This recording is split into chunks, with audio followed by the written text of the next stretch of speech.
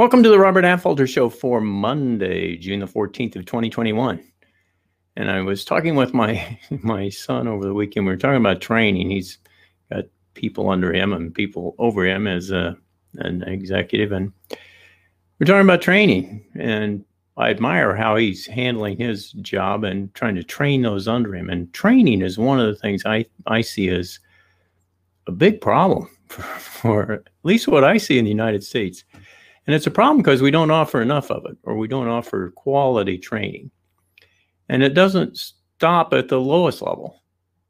It's all the way up to the top executive. If we don't value training for ourselves at the top, we don't have much hope for it at the bottom either. So what kind of training am I talking about? It's not just training to a skill, but it's also interpersonal training. Training on how to get along with each other, training on how the organization works, or thinking about how the organization should work. How do we handle problems? How do we get the job done? Who reports to who and when? And all kinds of stuff like that. It's just breaking down the organization, having an organization chart and structure, and doing things in such a way that you ultimately get the job done. So as an example, if you expect certain things from your employees, or if you've got people working for you or under you, do they know what you expect of them? And do they have the resources and skills to get their job done? And how do you know? How would you find out? And how do you track it? I think these are a lot of questions that need to go into how we start somebody on a job.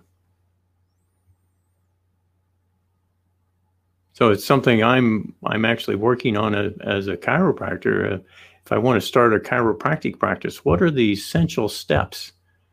I certainly can't expect to just hire somebody out of college and expect them to know what I know after over 30 years in the field. And I also know that they aren't going to know the record keeping and, a lot of things that I can't expect somebody to know that because it's specific to my organization. Here's how I want you to handle patients. Here are the kinds of things we're going to go through. And how do we make sure we don't drop something along the way? And how do we help? Who do we hire to help the doctor so that they can get the patient through and taken care of as expeditiously as possible? So have you thought about that for your organization? This doesn't just apply to healthcare or just to big companies. It applies to everybody. And in fact, it applies to how you actually even deal with your customers. So what do you say when somebody comes in the door? Do you train, if you got any organization of any size at all, you've got somebody in charge of answering the phone. Well, what's said and how do you say it? How do you answer the phone? That sets the tone for the whole call. And if you can say it with a smile on your face, that sends out a message in addition to what the words are. Now, how you say something has as much an effect on a person and the meaning even as what's actually said. A great example is, have you stopped beating your wife? Now, just said like that, it means one thing, but what if I said, have you stopped beating your wife? What does that mean? Maybe you're doing something other than beating. Have you stopped beating your wife? Indicating that you've been doing it for a long time. Have you stopped beating your wife? There's a whole number of ways we can put different emphasis on a statement and kind of change the meaning. Or have you stopped beating your wife? Is it Was it somebody else? Not sure why. So there's a lot of things that can go into meaning and the feeling of something. So little things like that. How do you answer the phone? If somebody comes into your practice, if you're in healthcare, your business, if you're a store, whatever, how's that person treated? What is it you want said? How do we help the people who are coming to us? How do we help our customers get what it is they want? How do we find out what it is they want and help them get the best that the company has to offer? And then how do you train the people to do what it is you think is the best? And then recognize too that maybe you don't know the best. Maybe it'd be best to have a get together with everybody in the organization, say, okay, what is the ultimate goal for our company and our customers? And how are we going to provide that better? And actually write something down and come up with some training programs so that when somebody leaves, you know what has been done, and put some tracking in there so you can kind of track, are numbers getting better? One of the keys that I've talked about on the business course is being able to systematize things and then being able to track your system so that you can tell, okay, if I make a change, do things get better because I made the change? And then how do we recognize, okay, are we following that? Here are the numbers I want to track. How many calls am I getting? How many people come in after they place the call?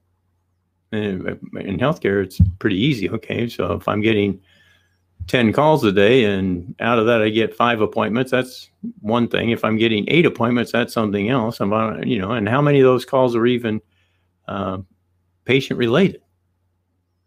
Or are they sales calls? I started tracking that in my practice and found out, I had somebody working for me who's on the phone all the time. I said, okay, I've just bought one of these little pads that you can, write down who called and what time it was. And, all of a sudden things started changing. And I found out my employee was talking to her mother all day. So just putting that in place, suddenly she knew I was watching, and it changed what was happening. Now, I only had one line coming in. So that meant if she's on the phone all day to her mother, that blocked calls from coming in, right? So just that one stat helped free up and improve my business. Now, if we track how many people called and we find out, I'm getting a high number of people call in with questions, what are the questions? And are they getting answered appropriately so that people come in to see me? And if not, why not? But that point is, that's getting to be a training problem. And then if somebody comes in and they have a consultation with me and they decide not to go further, what kind of training am I lacking? How is it that I'm irritating people and causing them to go away? What's going on there? And can I make changes? Can the doctor make changes? And this is simple too, because there's a lot of companies where the executives don't believe they need to change. It's the employees that need to change. It's the people under me. They need to change, but I don't need to change. Well, have you tracked it? How do you know? How do you know you don't need to change? And as an employee, there's certain things that we need to think about. I'm going to stop right here, and we'll allow Anchor to put in their ad right here, but we're going to come back to this in just a minute and talk about things you can do, things you can change to make yourself a more valuable asset to your company. Okay, Robert Affolter, welcome back to the show.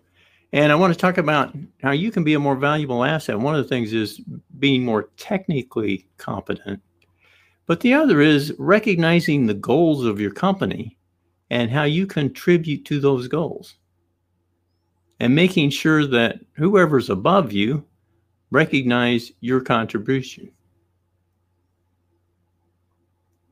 So getting the proper training is one of the things you can do. I can remember when I was at IBM, we had a contest.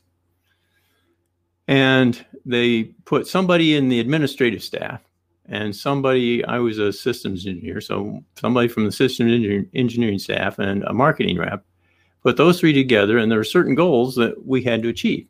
And one of them was training. We had to go get more training about something that was going to lead to goals for the company. So I looked at, what was going on, and I just didn't want to participate. I said, look, I know what I'm going to do. I'm going to do what I'm going to do. And if it fits in here, fine. And if not, I'm still going to do what I'm going to do. The company's promotion, their bonus program, wasn't going to change what I intended to do. And we wound up winning this contest. And part of it was because I was already going to do all the things that needed to be done, all the things the company wanted us to do. I had training in place, and it was meeting the goals that needed to be met. Now, as an employee, this is one of the things I was mentioning to my son. How do we get people to recognize that, look, you don't just show up for your job at 9 o'clock and leave at 5 without thinking about how you're contributing to profit. Because if you're not contributing to profit, why does the company bother having you? And it's one of the things as I've talked to people, it's something that they don't think about. Well, I'm making this amount of money and I come here and I want to make more money, but they don't think about, well, the company's got to make more money than they're paying me or it's not worth me being there. We don't quite think about that level. And that probably goes all the way to the top too. How do we make what we do so important to the company that the company makes more money than it costs to pay us? And if we can't prove that, then why is the company even bothering with us? And that's something that the employer needs to be looking at. And when I'm teaching my course for healthcare providers, I'm talking about hiring somebody, that's one of the things I talk about is, look, if they can help you as the healthcare provider or as the doctor, if you can hire somebody that can help you be more productive, then, if they'll help you make twice what it's going to cost you, then it's worthwhile. If it's not, it might not be, and you really got to start looking at the numbers. So think about that when you're going to hire somebody, or if you're going to be hired, how are you contributing to profit? And if you're contributing in a big way, maybe you deserve a bigger salary. Maybe you deserve a bonus. But it all gets back to kind of having this business mindset that I'm talking about in the courses I'm teaching at Affolter Academy. All right, that gives you something to think about today. Robert Affolter signing off, hoping you're having a wonderful life. Thanks for listening.